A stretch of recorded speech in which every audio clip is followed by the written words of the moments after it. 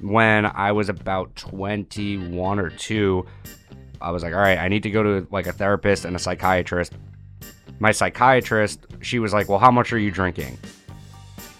And I tried to lowball her, and I was like, 10 drinks when I go out, which was well below what I was drinking. And then she was like, whoa, that's so many. And I was like, shit, like I didn't go low enough. Yeah, I was like, I should have lied even more. Like, I didn't lie enough. And that was one of the many big laughs that me and John A. shared during this interview. Welcome to another episode of Keep Coming Back, Real Stories of Sobriety and Recovery. My name is Mike S. I identify as an addict and an alcoholic. Long before I ever got sober, I spent plenty of time in therapy, which means I did plenty of lying to my therapist. And of course, I would severely play down how much I was drinking and the amount of pills that I was taking. And, I remember being someone who would rarely cry in therapy. Like I wish I could have. It felt physically impossible. Like I was wound way too tight. But at some point in 2013 or 14, I was in a session and it happened. Like I just broke down. And I alluded to the idea that I might have a problem with pills. And I don't remember exactly what I said. I'm sure I said something like, I take a Percocet every other Tuesday, if I've had a rough day from work. Something just like ridiculous. But I think he saw through it because going forward, he would ask me each session, how's it going with the pills? What's going on with the pills? Why don't you stop drinking for 90 days? And 90 days seemed like just insane. And so, of course, to avoid the questions, I would just start lying about my using. And a few months later, I had another sob session. And I think I disclosed that I used again. And he said, listen, like I'm going to insist that you go to AA. And I didn't like insist. And I didn't like AA, even though I had absolutely no idea what AA was. In my mind, AA was like you were sent there. It was a punishment for people that had no willpower. Like I thought I had willpower. I think the only people that I had even heard of going to rehab were professional athletes and rock stars. Like Dwight Gooden and Darryl Strawberry from the '86 Mets was my closest association with rehab or AA or recovery. Or maybe you were just like a Bowery bum. You drank beer, warm beer out of a brown paper bag. You stood around on the street around a fiery cauldron. You weren't like me, right? An addict or an alcoholic didn't look like me, and I didn't want to go to AA. And so I stopped seeing that therapist. But I knew I had a problem, and I'm going on these Thursday, Friday, Saturday, Sunday benders, and on those off days, I would recover and I would just drink and I would just take Xanax. And, I'm blacking out. I'm making bad decisions that usually involve my phone. And so rather than go to AA, which I didn't think was for me, I decided that I should, I want to stop. I know I have a problem. This has been going on for years now. So let me Google how to stop taking drugs. Let me Google how to stop taking pills. And I'm like looking in the chat rooms, and Google had many suggestions that were very healthy. Certain rehab facilities, 12-step programs. And if you sift through all of those, you'll get to some of the things that I did. So the first thing on the agenda was I found a hypnotist. And the hypnotist was in Midtown Manhattan. And I went into his office, and he sat me down, and he explained what hypnotism was. And he walked me through sort of a guided trance. And at the end of the trance, he said, every time that you see the color red, like fire engine red, you're going to lose all desire to drink and drug.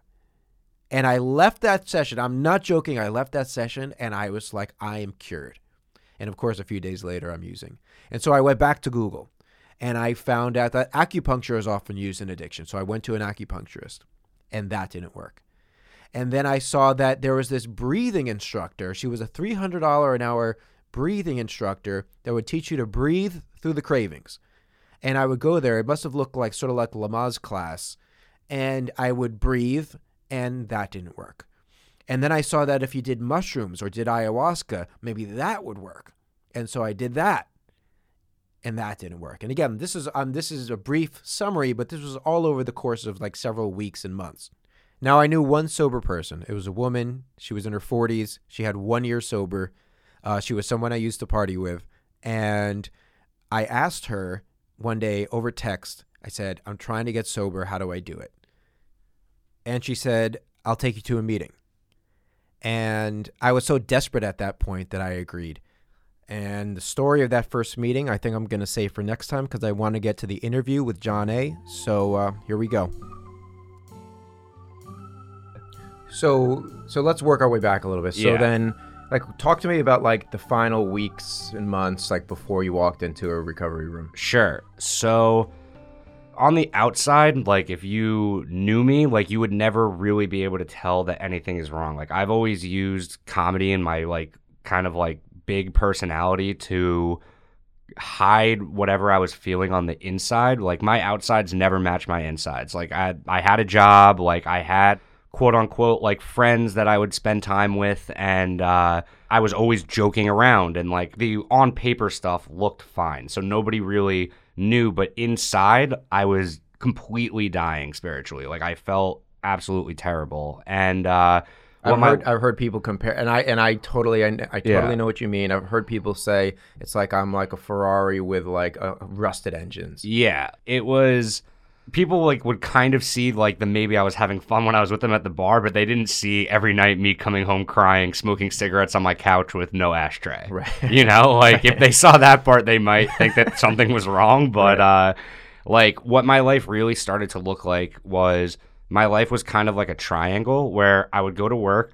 I was obsessing all day about when can I, and it wasn't just like, at this point, I've crossed the threshold. Like, alcohol wasn't about having fun. It wasn't a social lubricant. It was, I cannot feel the way I'm feeling right now. I need to get to a way that I can not feel this way as quickly as possible. And alcohol was like my solution at that time. So I would go to work. I would spend all day obsessing about when I could finally drink just so I didn't have to feel the way I felt anymore.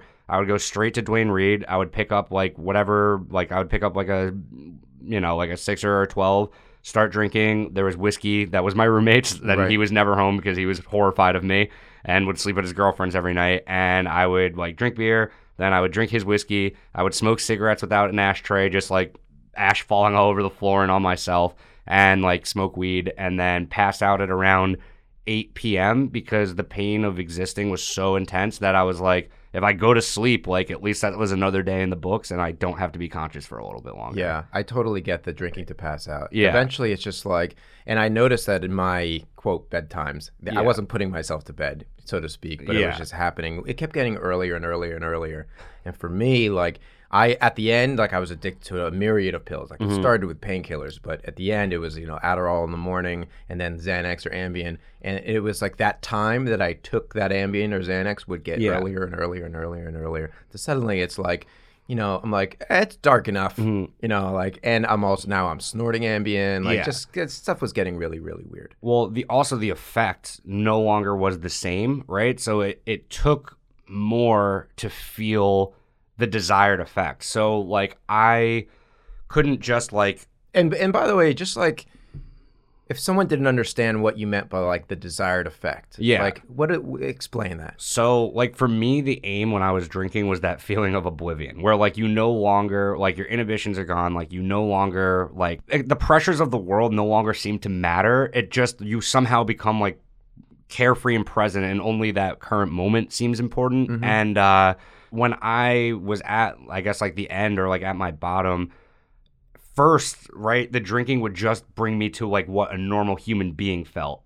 And then for, I would assume, a normal or a temperate drinker, that's all you really wanted to get to. But for me, then I continued towards oblivion afterwards. It wasn't enough to get down to the part where I felt human. I needed to then feel nothing. Right. I always thought halfway through my third drink is where I was like, this is what everyone else must feel like all the time. Yeah. Mid-third drink. And then, of course, there's no stopping. Exactly. If only I could have just isolated that feeling for the rest of my night, I would have been great. So when, so you're going down that path. Does anyone say anything to you and say like, John, like we're worried, John, like I think you should slow down? Sure. So there were signs of that my whole life. But the thing about this disease is like we convince ourselves we don't have it. Like that's how the disease works. It's extremely insidious, and like like alcoholism doesn't want you to believe that you have alcoholism because it wants to continue to drink. So the first time that I ever heard like you need to slow down was I was in high school. I was a senior, and I was at a point where a relationship with my mom where I couldn't speak to my mom without blowing up in her face. So like we just were not spending any time together at all. And she was extremely concerned because I went from this like very docile, sweet kid with all of these interests to like my personality transformed pretty dramatically right away when I started drinking and smoking on a consistent basis. And she said like, hey, like we need to get dinner, which shows where I was at, where like my mom said we need to get dinner because I wasn't eating dinner with her enough for it to just be a thing. Right. So she said, come meet me at this restaurant. And my friends were like, don't you have to meet your mom? And I was like, yeah, but I can't do that sober. So I had to get high with my friends in the car and then went to a conversation with my mom where she said, hey, I'm concerned about your drinking and your smoking. I just want you to know that we're a family that has alcoholism, especially the men in the family, and you need to be careful. And that was the first time I ever had any warning or indication that I didn't even know that alcoholism existed. I became a daily drinker like the second I got to college. And when I was about 21 or 2, I mean, I was already having like terrible suicidal ideology. So I was like, all right, I need to go to like a therapist and a psychiatrist because I need something external to make me feel okay. So like I'm going to get prescribed drugs or whatever it's going to be, and I'm going to be okay. And I remember my psychiatrist, like, she was like, well, how much are you drinking? And I tried to lowball her, and I was like, 10 drinks when I go out, which was like well below what I was drinking.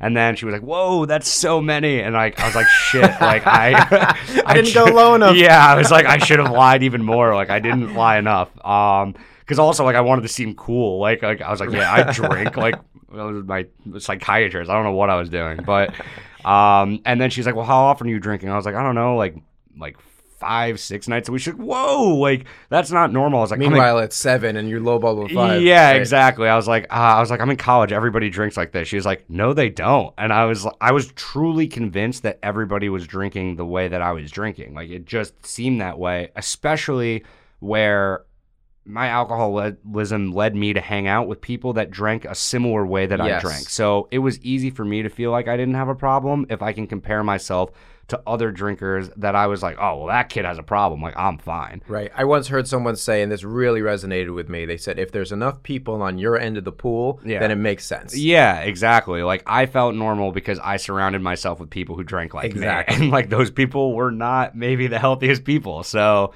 then the last, like, before I got sober, like, you need help was I was talking to my therapist after, like, I was like, do I have a drinking problem? Because the psychiatrist kind of scared me. And she was like, well, why don't you stop drinking? And I was like, I can't.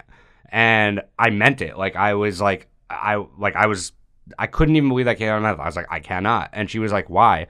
And I was like, I'm too afraid. And she's like, of what? And I was like, no one will like me. I won't like myself, all these things. And she was like, well, like, why does that bother you so much? And I said, because alcohol is who I am. That was a quote that I told my therapist, and I wholeheartedly meant it. Alcohol became my entire personality. Like, acquiring it, drinking it, talking about it, it was just my entire life. Yeah. Yeah. Okay. Why do you think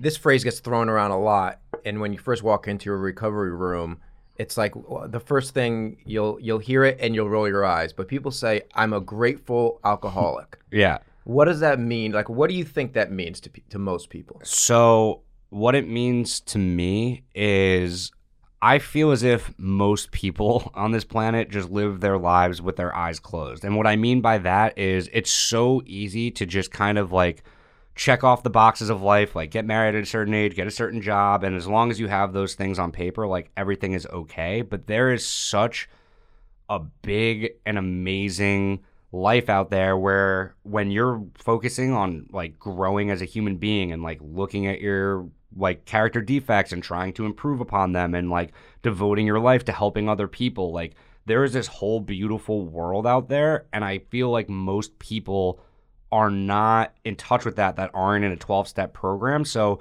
for me, what it means to be grateful to be an alcoholic is not only do I get to be a person, but I feel as if I get to live with this insight that most people in their lives never get. And it's a gift of alcoholism, because if I weren't an alcoholic, I wouldn't be in a 12-step program, and I wouldn't be in a position to like focus on growing every single day and to help other people and to see this other beautiful side of the world. Right. Yeah. I look at it as everyone's messed up. Yeah. Right? Like every single person has their own screwed up shit going on. Yeah.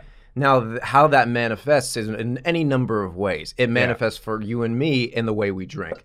For other people, they could like bite their nails, or it could be, who knows? But it could be in like a less messed up, dysfunctional way that doesn't affect their lives. Sure. And therefore, they don't end up. There's no program for like Nail Biters Anonymous. Exactly. They're never going to end up here. And, people say like, I came for my drinking and I stayed for my thinking. It's like you can then come in and then the gates open to all the other things going on in your life. Yeah. Like pain is the touchstone to growth. So people that don't have a drinking problem are usually not in enough pain to make a change in their life to improve. Because even if people are living that aren't in the rooms just like a normal life that they're okay with, there's always improvement for ourselves. Right. There's always betterment. And what we're blessed with is that we reach such a bottom point and that we see how low it can get, that how could you not be grateful when you have anything above that point that you were at, where like since we had so much pain that we experienced, like we had a willingness to grow, where some people where they're like, this is status quo, this is fine, like nothing needs to change, like as long as it stays like this, it's okay. So talk about pain. Tell me like what was max pain? Max pain is just like, I mean, it's kind of what I was talking about before. No, what was it like specifically for you in your life? Yeah, for me, it was that feeling of like terminal, like apartness and terminal uniqueness, where I genuinely felt that I could not connect to another human being on this planet, and I just felt entirely alone. And there is nothing more like sad than like watching everybody live life and somehow feel like you're on the sidelines while everybody else is living life. And I used to have like a higher power conception before I came into the rooms, but it was an angry one. So like I believed in God, but I believed that God hated me and that his mission was to like ruin my life. And I used to literally like when I was in college, I had to work 2 jobs because I like could barely, I was so broke because all of my money either went to alcoholism. I like severed my relationship like with my parents, and like not to their fault at all. Like my mom, she grew up with an alcoholic father, so like she was in Al-Anon and like understood like boundaries, so she knew that like she couldn't enable my behavior. So to her credit, she helped. She cut you off. Yeah, to like not to like a dangerous extent, but to the point where like I had to pay for all my rent, all my food, all of my whatever, and it wasn't out of love. It was she wanted me probably to arrive at the spot that I arrived quicker so that I could finally get help. Right. And so I was like working these 2 jobs. I was like opening a bakery at 5 a.m, like going to class maybe, and then like working at a pizza shop at night. And it was like 4 a.m. I'd be pushing like these baked goods around like Philadelphia, like in a cart. And I would look up at God. I'm like, why did you do this to me, God? Why? Like, so like that is pain, where like you feel like the universe is literally conspiring to ruin your life. And on top of like everybody on the planet, they're like, they can't understand how I'm feeling. Like I'm completely different than everybody. Do you think, what do you say to someone that says that having a higher power is a requirement of AA?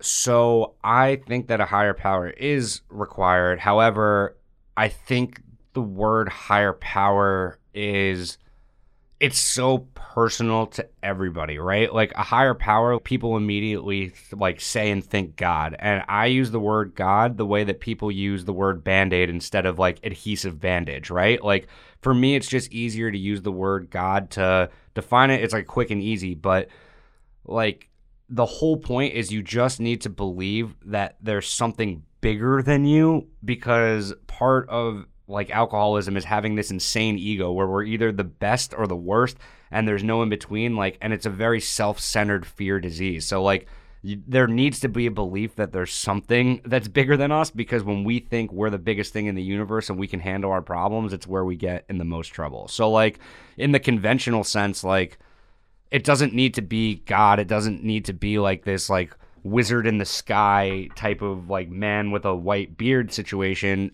it just needs to be anything that humbles yourself to the point that, like, we're not in control of all the external circumstances. And, like, for me, I believe that, like, the spirit of the universe is good. Like, the universe isn't conspiring to punish any of us. Like, it's more of just, like, you need to, it's like being in a place of acceptance that there is something greater than us. We're not in control of everything, and that, like, we just kind of need to relinquish that, because I feel like a lot of alcoholism is just trying to maintain control over everything. And, like, the harder we try and maintain control, like, the more it just gets away from us.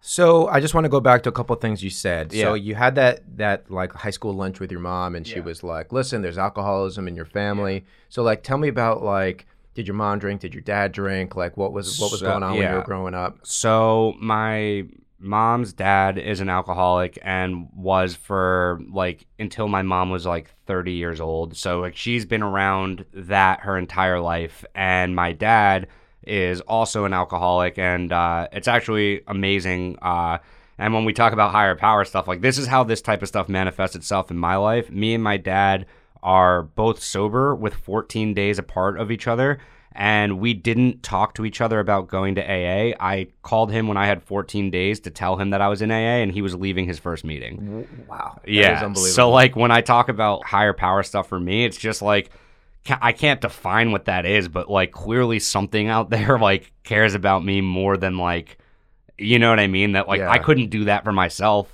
you know? But being around alcoholism, my dad, like, I never really noticed his drinking when I was growing up. Like yeah, like, he would get, like, double Jack Daniels when we were at, like, a restaurant and stuff, but I had never, like, fully understood what it meant. When it really went off the rails for him was actually when it was going off the rails for me. And on top of being father and son, we kind of more became best friends, and, like, would drink together and, like, smoke weed together.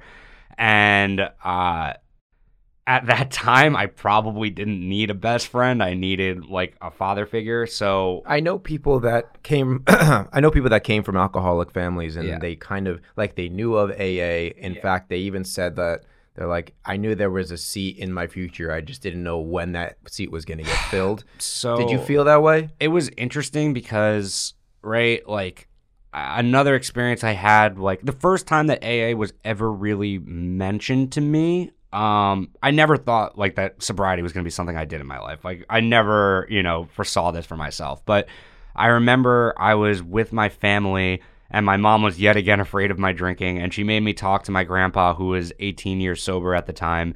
And, like, he went to meetings? Yeah, and, like, I don't know if he was going to meetings anymore, because he was trying to give me, like, a questionnaire almost, in the sense of, like, am I an alcoholic? And he's like, is the first thing you do reach for a flask of whiskey in the morning? I was like, that's so specific. No. He's like, you're fine. And that was it. And I was like, which was probably the AA questionnaire from, like, 1940. Yeah, like, that was the worst advice possible, because what an alcoholic is so personal to everybody. For me, it's like a feeling, there's no, like, check the box. There's no, like, you drink X amount of drinks by this time in the morning, you're an alcoholic. So I went on that. I was like, oh, cool. Like, an alcoholic told me I'm not an alcoholic. I'm good. Yeah. I heard someone qualify recently, and he basically said, like, you can fill in any blank you want, but here it goes. It's, I'm not blank enough. Yeah. Right? So for him, in his case, he was on the short side. So he goes, I would walk into a room. This was, like, a really successful guy. Yeah. He goes, I would walk into a room, and I'm not tall enough. I walk into a room and I'm not successful enough, even though he was really successful. He goes, I'm not funny enough. I'm not handsome enough. I'm not blank enough. Yeah. And when I drank, I moved all of that away. Yeah.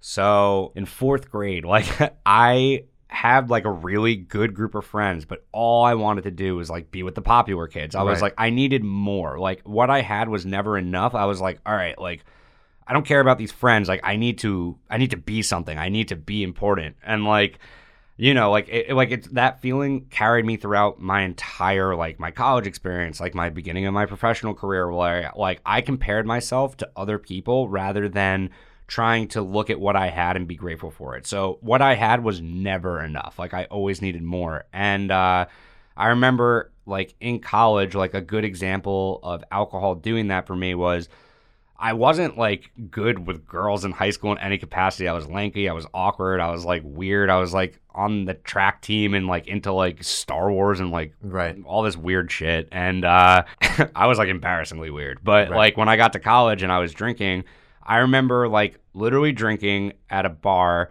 looking in a mirror, like so drunk, and I told myself, I'm like, you are the man. Like, you got this. Like, you may not be confident, but if you pretend long enough, like, you're gonna do things. Like, and you're gonna be okay. And I ran with it. Like, for a while, like, alcohol worked. That's why that was the solution for a while. Until I found AA, like, alcohol was the solution until it turned on me. And that's what I think doesn't get conveyed enough in meetings sometimes about, like, I love drinking. I love drugs. Yeah. And, like, 90% of the time, it worked like just fine, just what I wanted it to do. And it was that last year or two when like that ratio of like working to not working went way out of whack. Yeah. What were the moments that led to you walking into an AA room for the first time? And then like give me, I love people's first impressions of AA. Yeah. So once again, like this is like a higher power working in my life where it's like, and once again, like I say God because that's just the word I use. Like God was taking care of me before I could take care of myself. Like I was in that triangle of like work, Dwayne Reed, home, just eating nacho cheese shirtless in bed with cigarette ash everywhere is terrible. But I had full blown, like I was just waiting to gain the courage to kill myself. Like that was my plan. My plan was to commit suicide. I was just too afraid to do it at that point. Did you ever come close? I never made an attempt, but I did like spend time like writing out the letter where like I didn't specifically write the letter. Like I used like writing screenplays as an escape from my head, and it was so dark. I was writing a screenplay where it was just a like panning single shot of like the front row of a pew of a like funeral of like where the kid killed himself, and it was just like a voiceover of the suicide note, aka my suicide note. So I was just like writing out like what I basically wrote my suicide note into like a screenplay. Got it. Yeah. So like I wanted to do it. Like, I wanted to die. I just was too afraid to make an attempt yet. So, like, I was basically, like, running out the clock until I was going to die. Like, eventually I was going to gain the courage if nothing else changed. And I remember, like, you know, like, that was just where I was at. And it wasn't until I went on a ski trip with my buddy and it like he was like, hey, like my friend is coming and he's sober, which I didn't even know that was like a thing. I had only met that kid one time previously, by the way, and my experience with him is like he went outside just because he didn't want to like be at whatever bar we were at anymore, just to like make a phone call probably to another alcoholic. Right. And he sees me outside like holding this kid by the collar because I thought he stole my pack of cigarettes, but I just lost it in my pocket. Right. And I was just like, you like motherfucker, like I'm gonna kill you. And he's like, whoa, this kid is crazy. Like, and I remember I found out after, like, this kid did not want to go on the ski trip with me. He's like, I don't want to, like, this kid's like kind of nuts. And we went on it anyway, and my friend was like, can you just not like do the thing where you drink way too much and like when no one else is drinking type of thing? And I was like, whatever, like fine. And I think I was like dabbling in some controlled drinking, or at least trying to before that, because I knew that we were going skiing in Vermont, right? And I had a work party or something, and I was like, I'm gonna have one beer. Mm-hmm. And I meant it. I meant it. Like, if you put me up to a lie detector, like, I was gonna have one beer that night. You fast forward and I'm ripping shots with HR. Like, I don't know what the hell happened, and now it's like 2 a.m, and like they're gonna pick me up at 6 to go skiing, and like I was just like, how did this happen again? And like I'm calling my mom, yelling at her because she won't pick me up in a snowstorm like an hour away. Like, I was just a mess. And I get in the car like 4 hours later with them. I'm like still drunk a little bit. I'm miserable. Like, that's where I'm at in this life. But the kid that was sober was the happiest kid I have seen in my entire life. And I was like, I hate this guy. Yeah. Like, why is he so happy? And I was like, no one's actually happy. Like, let me find out what's really going on here. So I purposely kept trying to ride the ski lift with the other sober kid. And we were on the ski lift, and I was like, what's your deal? Like, and he started telling me his story, and I was like, whoa, dude, like, I feel the exact way you felt. Like, this is crazy. And I was like, what did you do? Like, you went from being suicidal to happy? Like, is that possible?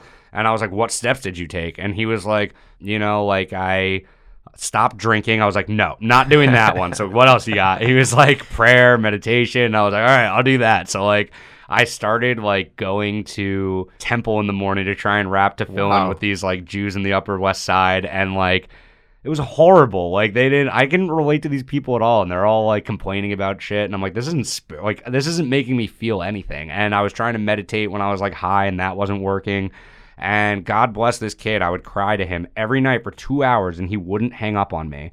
And I was just like, dude, like, why are you helping me? Like, I wish I could help. Like why? And he was just like, you don't understand. Like, you are helping me more than I am helping you. And like, I didn't understand what that meant until I got sober. But this was in like late December, and I told myself like, all right, I need to try and get sober, because clearly like that's the missing piece. Like, I did all the other two things and it didn't work. I need to do the other thing that this kid told me. And I was gonna try and get sober, not even to stay sober. I was going to do Sober January to prove to myself that I'm not an alcoholic. And I was going to reward myself for a month of not drinking by drinking again. Of course. And so January 1st hit. It's New Year's. Like, I was drinking all night, and the ball dropped, and I went outside alone. Like, we're at some rooftop thing, and I looked down, and I was like, okay, this time next year, if you're not better, you're jumping off at this party. Like, we're going to this party next year. I'm just going to jump off the roof. Like, that was the plan. And I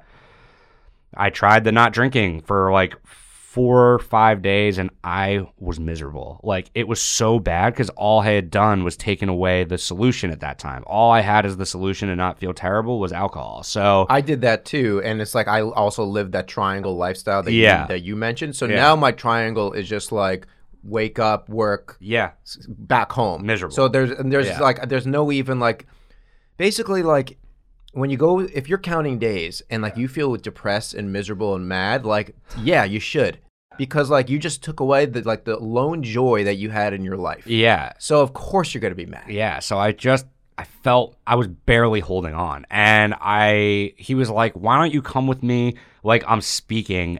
And I didn't understand what AA was. I thought legitimately like there was like some gala benefit where like there's like a bunch of kids trying to get sober and someone who actually did it like speaking, and like everybody claps, and it's like a dinner. And I was like, this kid was so nice to me. Like, obviously I'm going to come like support him in this thing that he's doing. And it turned out to be an AA meeting. Like, I did not know what that meant. Like, I legitimately thought he was going to be speaking for like homeless people and like kids in high school that already had an arrest record. Right. So I go to this meeting, and where was it? It was in Brooklyn, Bleeding Deacons, in Williamsburg. And at this point, like, my anxiety and my depression was so intense that the whole meeting, all I heard was like the Charlie Brown like teacher, like wah wah wah wah wah wah wah wah wah. And then he said, yeah, and my whole life I felt terminally unique. He said that word that I felt my whole life, and literally just everything melted away. I was like, holy shit. Like,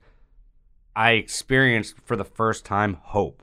I was like, wow, like someone actually understands how I feel. And I was like, I think it might be okay. And I smiled, like a real smile, not like a weed smile, not like a drinking, like I smiled. I was like, holy shit, like this literally might be it. Yeah. And after that, I'm not someone that had relapse in my story. Like, I don't know what it was, but after that first meeting, I was like, this is it. This is where I need to be. And like, I've been sober now for a year and 9 months, and I literally have not turned back since then. I've missed a meeting maybe like 5 days in that entire time. How did you pick your sponsor? So I picked my sponsor. So first I had as an interim sponsor that kid, and we actually started becoming really close friends. And he's like, you know what? Like, I want to be your friend. I've tried to sponsor friends before. Like, this isn't going to work out. Like, you need to find a sponsor, and you need to do it by X, Y, and Z date. And I was like, so eager to have what these kids had in that room that I was like, I will do anything you tell me. So like, I was like, all right, I have a week. We're doing this. And I started going to this meeting at 6 a.m. morning call, which like, it was, and I still go to it, and I chair it now, which is like ridiculous because it's so early. And there was just this guy there, and I was just like, okay, like he seems like normal enough. Like, I feel like I can relate to him kind of. And I legitimately felt like I was asking a girl to prom. I like very bashfully walked up to him, and I was like, can we talk? And like, and like we were sitting in like a like a Pret a Manger, and I was like, can you be my sponsor? He's like, yeah, of course. And like it was like so like normal, and like I got so lucky that I ended up with my sponsor that I did. Like I was like, I didn't know shit about shit. I didn't know my ass from my elbow. I just got so lucky that like the right person was put in my path at that time.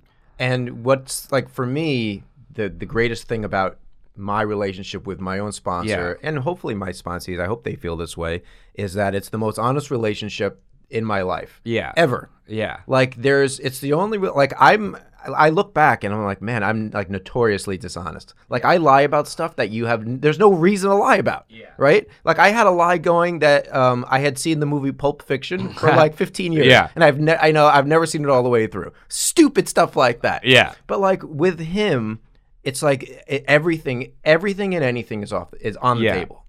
Do you feel that way? Yeah, absolutely. And like I can pinpoint the exact moment that I bought into the concept of sponsorship. Like at first I was like, I don't know this guy at all, like, you know, and I didn't know anything about AA, but I was like, I'll do what he tells me. I just wasn't fully bought in.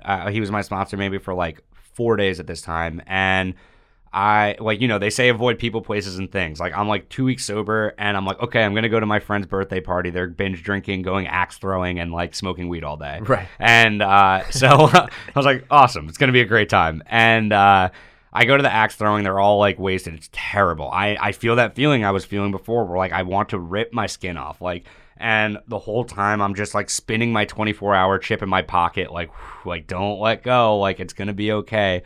And we get back. And for the first, like, they're all like starting to smoke weed and play drinking games. And for the first time, someone asked me, they're like, "Hey, like, do you want a drink?"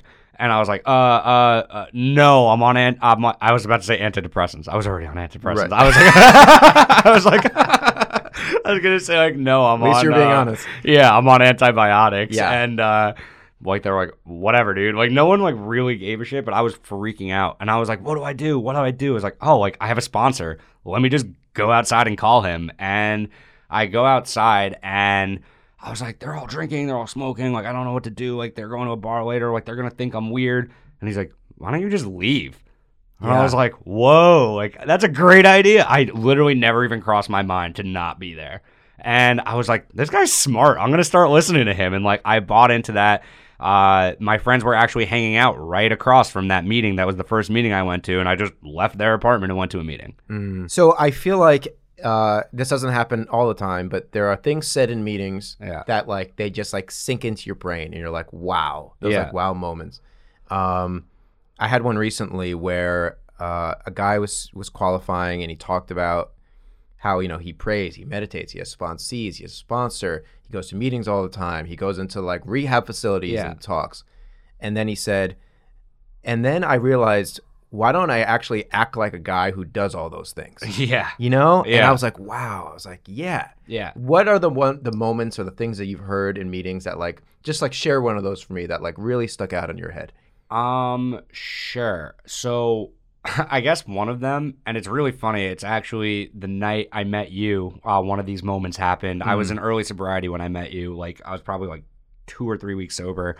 And I was walking to a meeting in like Greenwich Village at the church on 11th Street, and I was so sick of the way I was feeling. I was just like, this sucks. Like, I hate this. Like, I feel miserable. And it's because at that point, like, I didn't have the solution yet, right? I just started. Like, it takes time for it to like sink in. And I'm walking past like the like hospital, like on like 14th Street, and I see a half-drank beer on the ground, and I was like, and only an alcoholic would look at that and be like, whoa, like that looks good. Like, I half drank Budweiser in the streets of Manhattan, and I was just like, legit, like, I could drink this right now, no one will know. I should probably do it. And I was like, no. I told my sponsor that I would meet him at this meeting, and I walked past it, and I was like, maybe after the meeting, if that beer is still there and I'm not feeling good, I'll drink it. And at this point, like, I didn't believe yet that I was an alcoholic. What I thought was I was Ed Norton in Fight Club, and I was going to meetings that would like, so I could cry and feel good and like listen to other people's problems. That was legitimately where I thought I was at. And this was the moment where I realized I was an alcoholic, where I didn't share. I was having an anxiety attack the whole meeting. My leg was shaking like 100 miles an hour. And this woman like takes the burning desire, which is, like if you feel like you're going to drink. And she's like, I felt terrible. I was walking past the church on 14th Street, and I saw this half-drinking Budweiser, and I was thinking, I could drink this, and no one would, literally, the entire fight I had with myself in my head, she was having it and saying it out loud at this meeting. Wow. And I was like, holy crap. Like, if this woman belongs here and that's what she's sharing about, I just had that experience. I belong here. I'm an alcoholic. Like, and then we went out to fellowship, me, you, and my sponsor, right after that meeting. Yeah. So a couple more, and then I'll get you out of here. Sure. When you do your steps, Yeah. and you get to the 9th step, and you have to make amends. Yeah. Is there one amends that stands out to you? So one amends that stands out to me is actually an amends that I didn't get to make, and like I'll explain like what that means. Where like I went to college in Philadelphia, so most of my amends had to be there, and I remember when I first got into the program, right? I just broke up with a girl who was also an active alcoholic, and I was like, oh man, I can't wait to get sober and throw it in her face and to like rescue her and like all this stuff. And I remember like most people look at step 9 on the wall, they're like, hell no. And I looked at it, I was like, confrontation, baby. I am going to go right up to her and like throw this new life in her face. And like I was so stoked. Like I was like counting down the days. I'm like, I'm getting to step 9, baby. And like completely lack of humility at that point. And so thank God, like she was on my 8th step list. Like I reached out to her with the script. I was like, hey, like I've made these changes and blah blah blah, like let's talk. And she said no. Like I do not see what us talking right now is going to do for either of us. Like, to be honest, I don't ever really want to see you again. And I was like heartbroken. I was like, what? Like, how could she take this away from me? And like, it's so funny because that is not what the 9th step is about, right? Like, we, as a result, feel better about it and about ourselves, but the whole point is to right the wrongs we've made, not to like have vanity, not to do it in our own self-interest, not to like relieve ourselves of the guilt. It's literally, we messed up a lot. We needed to fix those things if we're going to continue to live a spiritual life. And so I go to Philadelphia that week anyway, because I have like literally like 13 other amends to make there. And I called it like the amends tour 2K18. And I was like, woo, like I had like 13 that day. I had like appointments. Like I was just going from like amends to amends, an exhausting day. And during my last amends, I'm in a coffee shop with this kid online, and in walks my ex-girlfriend that said no to me making an amends, and she is right behind me online in this coffee shop. And I was like, my heart literally went into my butt. I was like, oh my God, like how is this happening? And we like she stayed with us for like a half hour. Like I bought her coffee because she was like online behind us, and we just had the most normal surface level conversation, and it was civil. And it was perfect. And that was better than any amends I could have made. Then we parted ways, and that was it. That was like so amazing, because now the last conversation we had wasn't me blowing up and telling her about all of her character defects, which is how the breakup went. It was, we're both human beings. We're not the people we made up in our minds. Like, it's going to be okay. And that's really what an amends is. Yeah. Wow. Yeah. That's an amazing story. Yeah. When we put down alcohol and drugs, in my case, we still are addicts, right? Like we still have an alcoholic brain. Yeah. So like, where do you see that manifest like in other ways? Yeah. So when I first quit drinking, I was smoking like a pack of cigarettes a day. Like I was literally chain smoking in between meetings. Like at work, I was taking like 5 smoke breaks a day. It's not like I picked up cigarettes. Like I was already smoking cigarettes. It just increased a lot more. And then it's like whack-a-mole. Like then I was like, all right, like the cigarettes are probably not the healthiest way to go about it. Put down the cigarettes, started drinking like legitimately 9 cups of coffee a day. And like for me, it manifests in other ways, whether it's like I can get addicted to anything. Like porn is one of them too for me. Like anything that will get me outside of myself, I can get addicted to. I can get addicted to photography, to like hobbies, like exercise, anything that is like an outside thing that I don't have to think about myself, I can get addicted to. So in every AA qualification, they tell you to break it down into 3 parts. You know, what was it like? Meaning like, what was your alcoholic life like? What happened? Meaning what got you into a room? And then the last part is usually the sunny side of the meeting, usually of, what is life like now? Yeah. So if you had to sort of describe what life's like now, what would you say? Well, definitely more meaningful, right? Like when I was in that triangle, like I wasn't helpful to anybody, to myself, to my family, to like, I wasn't part of society anymore. I was just like in my own little annex of like the world. Like I was completely just cut off and isolated. Like what I feel now is connectedness. Like I don't feel that terminally unique all the time, which is not to say that like I don't feel it, right? Negative thoughts arise. Like the feeling that it's not going to be okay arises. But now I have tools when that comes up, right? So when those thoughts used to be for me, my permanent state of mind, right? I was only in the negative thoughts. I had no tools or even people to talk to about it that would get me out of it. So I'm not saying that being sober just guarantees that every day will be the best day of my life, but I can guarantee now that if I use the tools that are presented to me, that I won't pick up a drink in response to my emotions. And I know for me, if I pick up a drink, it will just lead me down that path to death. So it gives me another opportunity to live, whether things are really good or things are really bad. Right. I feel like for me, like one of the main benefits that I see is like my bad situations, whatever they may be, relationship, work, whatever, like the depths of those are more shallow, right? Because like for me, if I had a problem, my solution is to drink it away. And of course, like a drink makes everything worse. Like a drink for me in like in a bad relationship means like I'm gonna drunk text you, I'm gonna drunk dial you, I'm gonna say horrible things. Like it's only gonna get worse. If it's with a boss or someone at work, I'm only gonna make things worse. And now like my solution is like to call my sponsor, to go to a meeting, and like these situations, like there's no avoiding bad situations, right? It's just part of life, but the length of them and the depths of them is more shallow. Yeah, like the times between those like peaks and those troughs becomes much less, and those peaks and those troughs become less high and less low. Yes. It's just a lot more living life on life's terms. And like it's just amazing, like on top of the tools, to have people in my life that care about me. Like I thought that there was a time when I was drinking that my phone may never ring again. And now, like, legitimately, my phone rings off the hooks. Like, I need to, like, close, like, the window at some point and be like, all right, it's 10 o'clock. Like, I am not taking calls anymore. It's time to go to bed. Like, and I'm blessed. I love that people call me nonstop to either ask how I'm doing, to tell me about their problems, and, like, I could help them and they help me. It's amazing. Like, it's a completely different life. Did you ever feel like, so when I got sober, I thought that like a part of my personality had died. Like that like super fun, gregarious part of me was dead.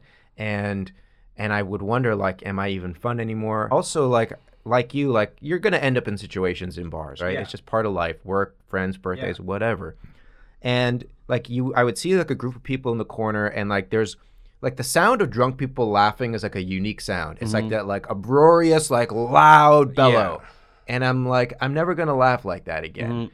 And the thing is like, that's just not true. Like I have laughed like hard in sobriety.